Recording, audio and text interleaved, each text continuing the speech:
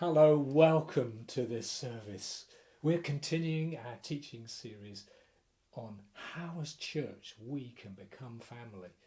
So why do we want to become family? We all need a place to belong, but we also cannot personally survive without other people. We cannot thrive or reach our true potential without the inspiration and encouragement of others.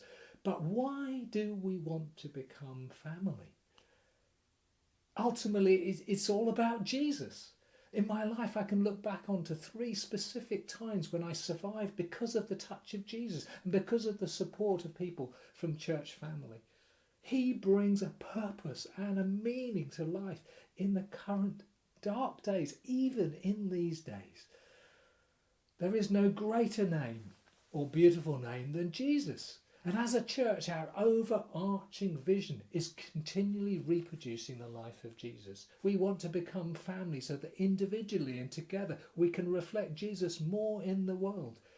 We cannot follow Jesus on our own, and we will not reach our full potential in Jesus without others. So you discover that Jesus is the one, and you join a church. And like a Disney film, we all live happily ever after. End of sermon. Cue the sweet music. Afraid not. Instead, sooner rather than later, someone is going to upset you, and you or I am going to upset people.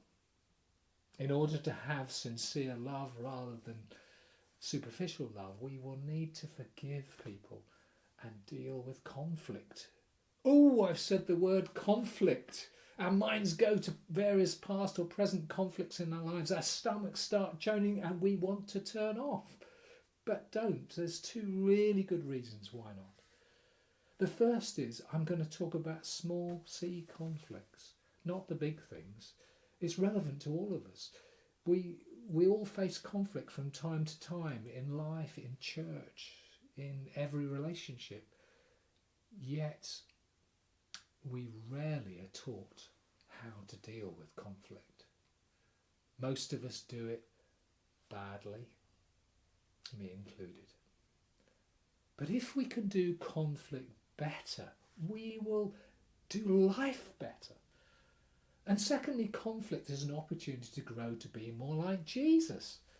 Much of conflict is neutral, neither good nor bad, but is our response to it that is positive or negative. It's in adversity that we grow most. Even in this pandemic, in the pain and loss that we truly feel, we need to exercise huge amounts of self-compassion and grace to one another.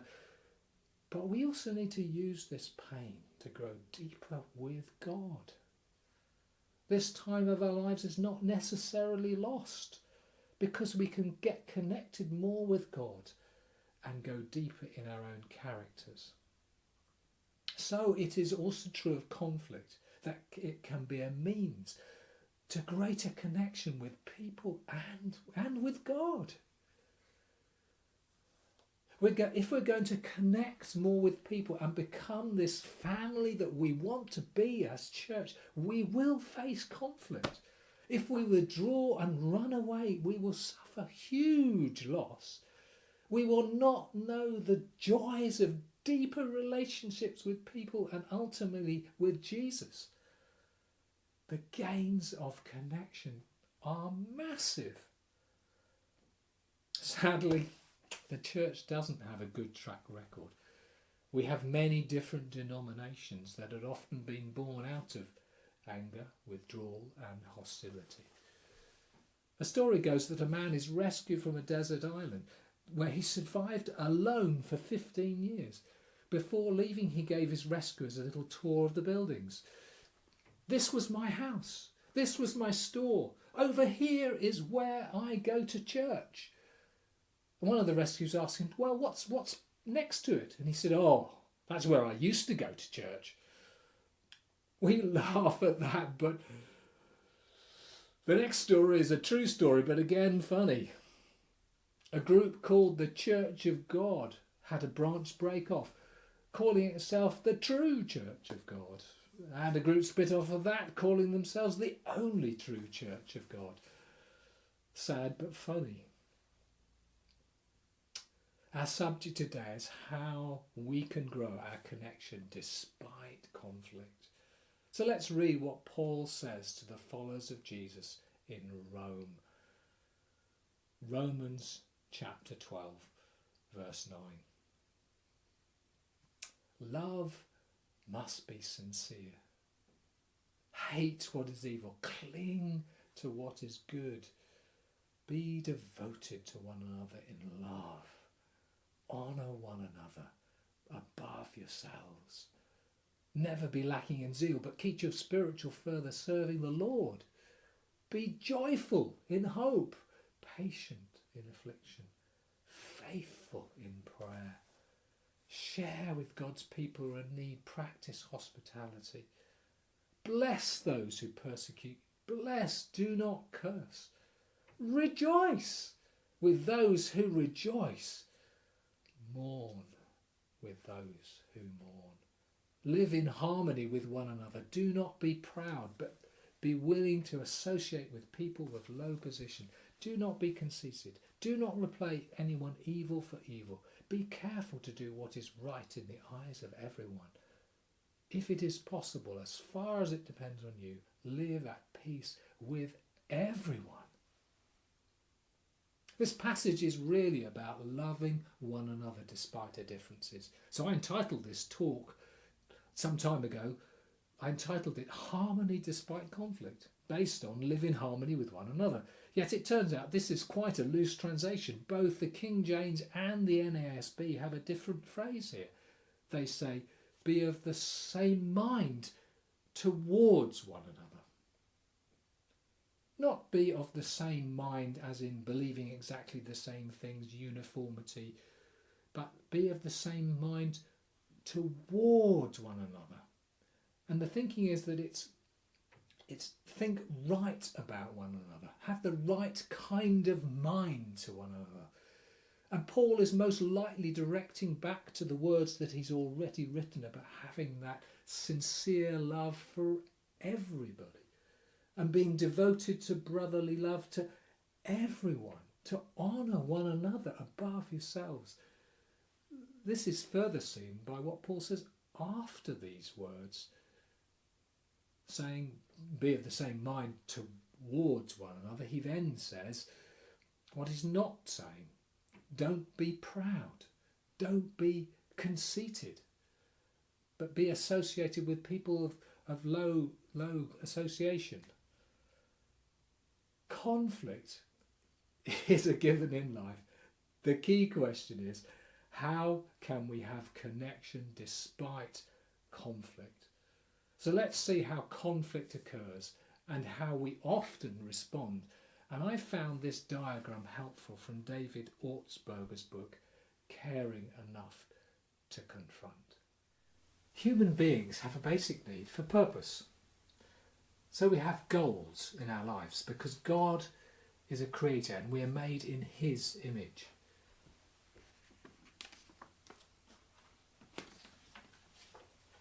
And we have thoughts and feelings about how to achieve these goals. And the more we express them, the more we assert them, the higher concern we have for these goals.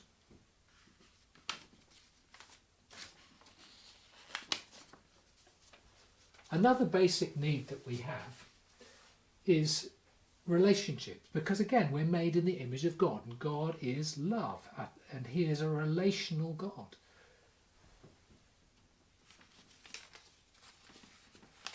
And the higher the concern that we have for relationships, the more we will affirm people.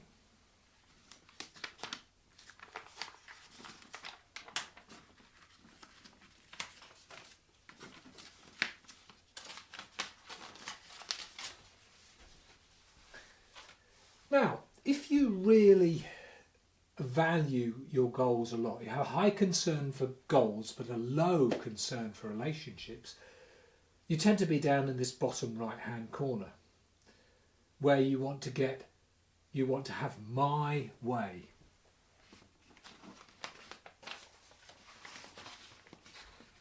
And sometimes this is associated with aggressive behaviour. If you have a really high value for relationships, but you're not quite so assertive, you're in the top left-hand corner. And this is where you say to other people, your way.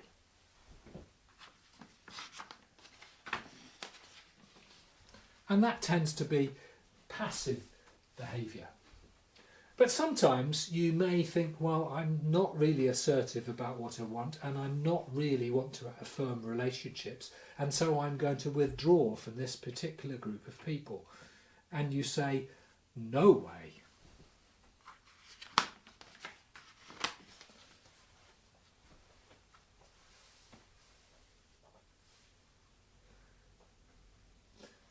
And sometimes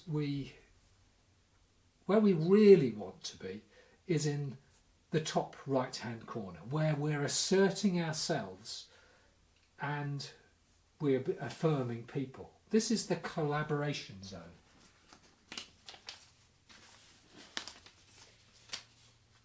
And what we're also talking about today, the connection zone.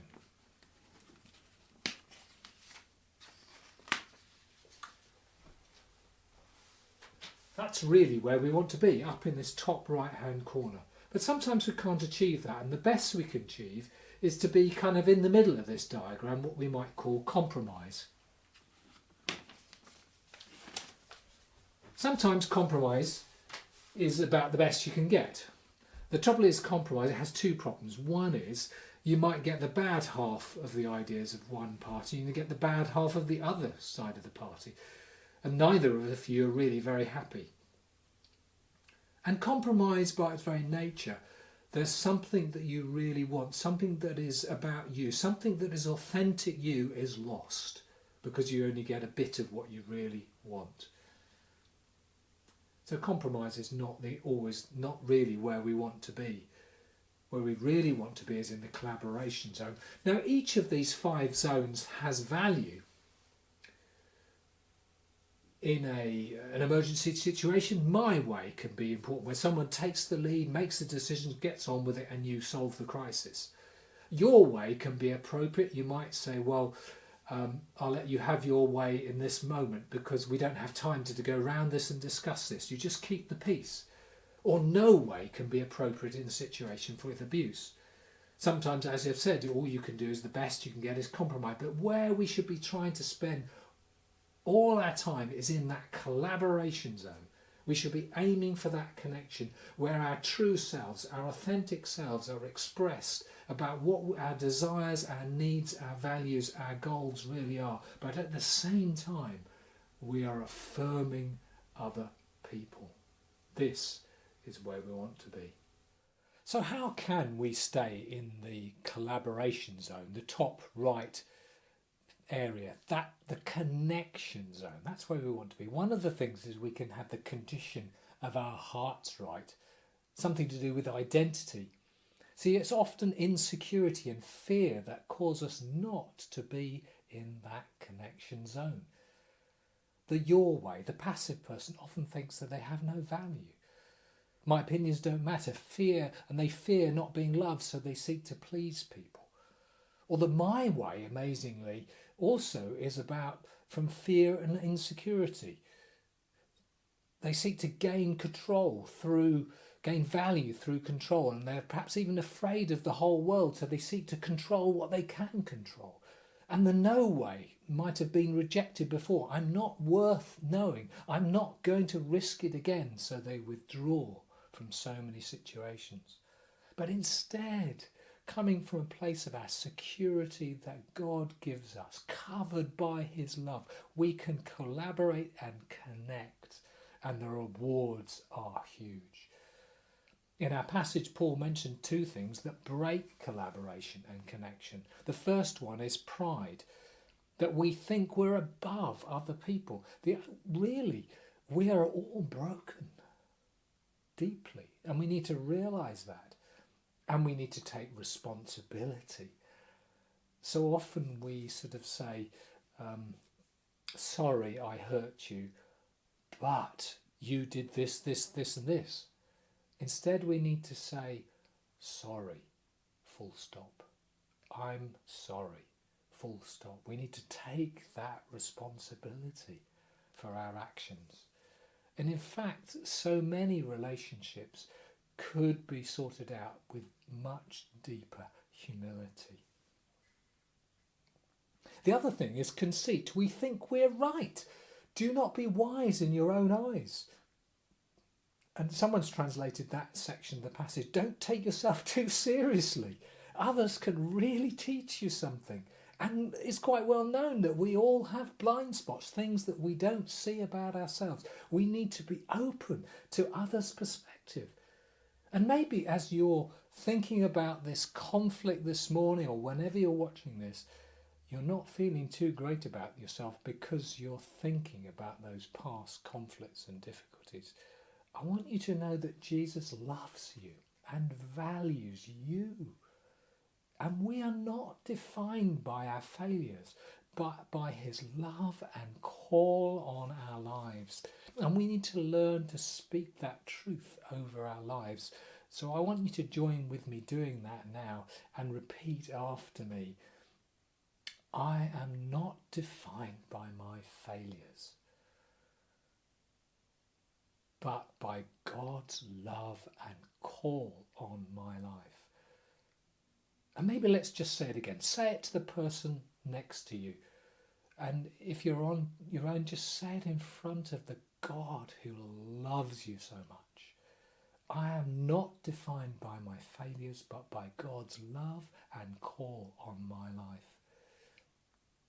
How can we do conflict well and be in that collaboration zone, being confident of our identity in Jesus and being open to others' perspective? The second way that we can do that is that connection really comes through understanding and not necessarily through agreement. When we come into a life situation, we see things a particular way based on our upbringing and our past experience, and we all have different understandings. We're all different, and so there is that conflict when we come together. And so often in our minds, our goal of communication is often about that agreement to sort out that conflict. Yet this is the wrong place to start. The foundation of connection is understanding. And one thing that I'd really love you to remember is the principle of connection through understanding rather than agreement. You see, you can agree to disagree and still connect if you've taken the time to understand one another. And on the other hand, if the discussion is all about agreement, there is the danger that we'll seek to get our way, and there is immediately the danger of that manipulation and control to get that agreement after your own way. Instead, if we're going to have connection, we should start with understanding. So we need to express our own needs and feelings and thoughts, our goals, our aspirations, our authentic self. And then the other people need to listen well, feed back what the person's saying, and understand their emotions. That empathy that Derek talked about, rejoicing with those that rejoice, mourning with those that mourn. We need that authenticity about our true selves being out there so that there is understanding. And we shouldn't expect people to mind read. They will get it wrong. It is our individual responsibilities to share our thoughts and feelings, and other people's responsibility to listen. The third thing I want to say about how we can be in that top right hand corner, that connection zone, is we need to have a context of mutual appreciation and encouragement. Honour one another. This enables that bridge of a relationship to be built, so when there is disagreement, there will still be that connection. And the fourth thing I think that helps us is to have that conversation. When to talk? Well, we shouldn't always talk about issues. There are many Bible verses that speak of bearing with one another in love, of love covering a multitude of sins, and that's where the emphasis should be.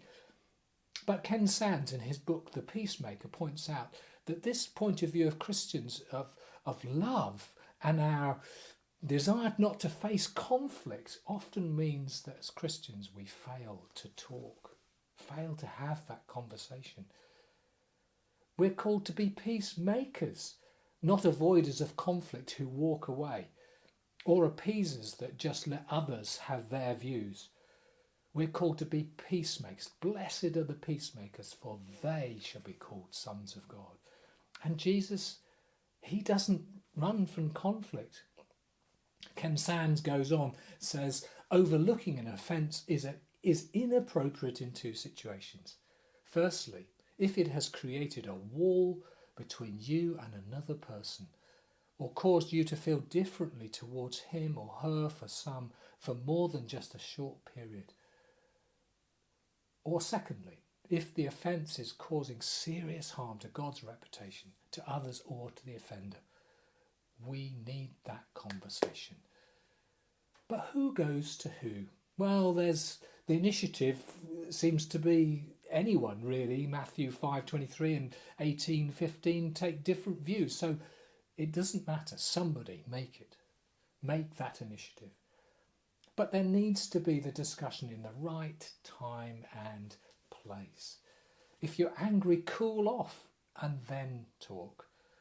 Ephesians 4:26 says, in your anger do not sin. It is so easy to sin when we're angry. The emotions overtake us and we don't think clearly and speak clearly and do the right thing. But that verse goes on. It says, do not let the sun go down while you're still angry. And I don't think it means literally. What it means is do it soon. Have that conversation soon. Deal with your anger. Deal with the situation. What it means is, because if you don't, you come to the next bit which says, do not give the devil a foothold. It can lead to resentment and further difficulties. But in these discussions, there's a couple of other things we need to home in on. We need to separate the issue from the person, because people have identity and value in their own right. And we also need to separate people's opinion is not their identity. Our identity is because we have value in the sight of God. But we do need that conversation. How are we going to do it? There's lots of different pieces of literature out there, things that you can get hold of. But one that is quite people use is I messages rather than judgments. Not you don't do enough housework. But I'm frustrated about all the mess in the house. I would be happier if I didn't have to do it all. And over the years, I've had this discussion with Sue, my wife, but not this way round. Notice this expresses your feelings, not what you think about them or what they must do. Another example might be this. You are a terrible driver. Why do you drive so fast? Better would be, I feel afraid when you drive this fast. I need to feel safe and protected when I am in the car with you. You need to express your needs. It's not the other person's job to guess or mind read. Perhaps they should know, but clearly they don't. Mind reading leads to all kinds of misunderstandings, mess and barriers that sometimes just don't exist. Instead, we need that conversation of clarification. And after you've expressed your needs and they have listened, only then the other person should express their needs and you listen. But once both sets of needs have been expressed and understood, together then you can see if it's possible for both sides' needs to be met. This is called a win-win situation. And we'll look a bit more into that in the small group material. Okay, a win-win is not always possible, so compromises have to be made at times. However, greater connection can be found if you've gone through that process of understanding each other's needs. And if you still disagree, it can be okay to agree not to disagree. The reality is conflict is a given. What is not a given is how we respond. Conflict can be a means to greater connection with people and with God, or sadly, disconnection. That so easily leads to dissatisfaction rather than fulfillment, distance rather than belonging, and despair rather than hope. A useful book is Keep Your Love On by Danny Silk. He writes that he and his wife Sherry are testimony of the power of choosing to keep their love on against all the odds. Amazingly, between their two sets of parents, there are 15 marriages.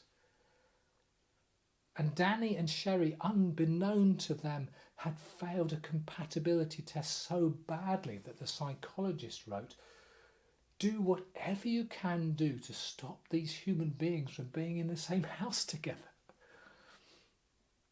Yet connection, their story proves that connection is possible despite conflict. As we get hold of some of these principles, we deal with the condition of our hearts. We become confident in the identity in Jesus, and we have the humility to be open to other people's perspective. And we have connection through understanding rather than necessarily agreement. And we have that wider context of respect and encouragement of people, and we have that conversation rather than withdrawing. But why bother? Why bother with all of this? I love the stories that I heard a few weeks back of how people have survived due to the love of Jesus shown by the church. And I love the stories of how people have thrived and become into their full potential in Jesus. I want more stories. And in order to do so, we will have to conquer conflict and become family. But ultimately, why bother? I'm convinced that now more than any time in my life, that life and life in abundance is found in Jesus. And we're not going to know more of him as church and honour him more as church unless we do this together and we become family. Let's pray. Lord, we've looked at some difficult things today. Help us to deal with conflict better. Thank you, Lord, that wherever we come this morning, you love us immensely. You put enormous value on us. Would you help us to do things better? And so become more connected with people. And we would become a family more and more. And as we become connected, we will become more connected with you, Lord Jesus. We love you. Amen.